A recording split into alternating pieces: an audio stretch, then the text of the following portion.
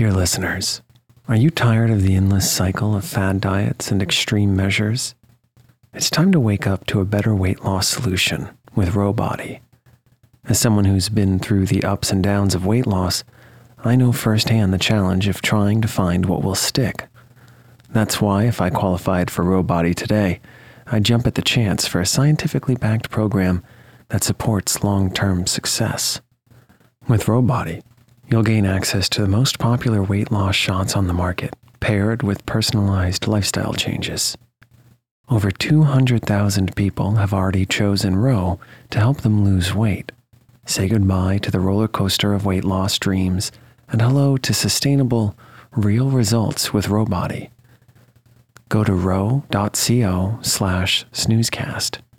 Sign up today and you'll pay just $99 for your first month and $145 a month after that. Medication costs are separate. That's ro.co/snoozecast.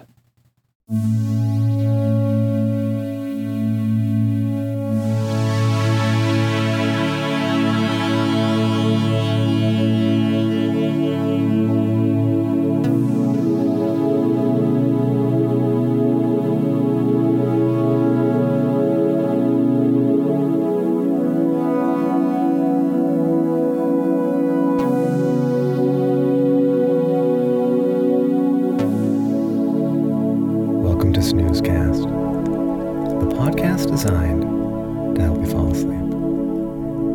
Find us on snoozecast.com and follow us on social media and wherever you listen to podcasts. If you enjoy our show, please write a review on the podcast's app. Also, share us with a friend. This episode is brought to you by our Patreon supporters and by Pugs That Tilt Their Heads. Tonight, we'll read a short story by O. Henry titled Snowman, published posthumously in 1917. William Sidney Porter, pen name O. Henry, is known for his stories with surprise twist endings. This particular story had to be left unfinished by the author as he was dying, so he asked a friend and fellow writer to finish it for him.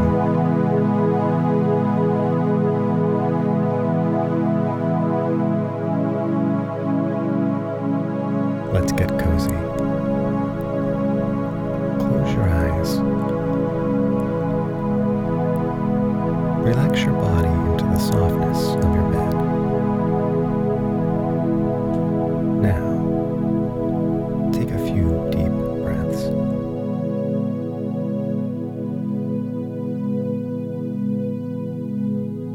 The Snowman. Housed and window-paned from it, the greatest wonder to little children is the snow. To men, it is something like a crucible in which the world melts into a white star a million miles away. The man who can stand the test is a snowman, and this is his reading by Moses' carven tablets of stone. Night had fluttered a sable pinion above the canyon of Big Lost River, and I urged my horse toward the Bay Horse Ranch because the snow was deepening. The flakes were as large as an hour's circular tatting by Miss Wilkins' ablest spinster, beckoning a heavy snowfall and less entertainment and more adventure than the completion of the tatting could promise. I knew Ross Curtis of the Bay Horse, and that I would be welcome as a snow-bound pilgrim, both for hospitality's sake and because Ross had few chances to confide in living creatures who did not neigh, bellow, bleat, yelp, or howl during his discourse. The ranch house was just within the jaws of the canyon, where its builder may have fancied that the timbered and rocky walls on both sides would have protected it from the wintry Colorado winds. But I feared the drift. Even now, through the endless, bottomless rift in the hills, the speaking tube of the four winds, came roaring the voice of the proprietor to the little room on the top floor. At my hello, a ranch hand came from an outer building and received my thankful horse. In another minute, Ross and I sat by a stove in the dining room of the four-room ranch house, while the big, simple welcome of the household lay at my disposal. Fanned by the whizzing norther, the fine, dry snow was sifted and bolted through the cracks and knotholes of the logs.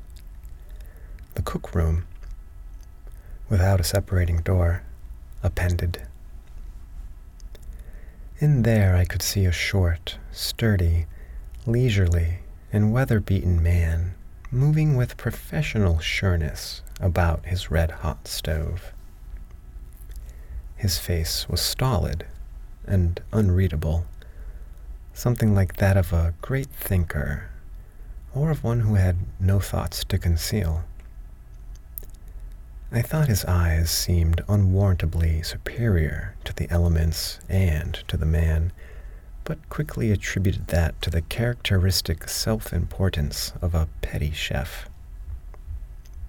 Camp cook was the niche that I gave him in the Hall of Types, and he fitted it as an apple fits a dumpling.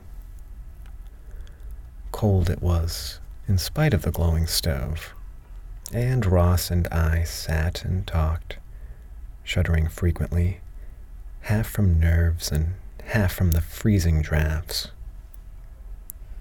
So he brought the bottle, and the cook brought boiling water, and we made hot toddies against the attacks of Boreas. We clinked glasses often.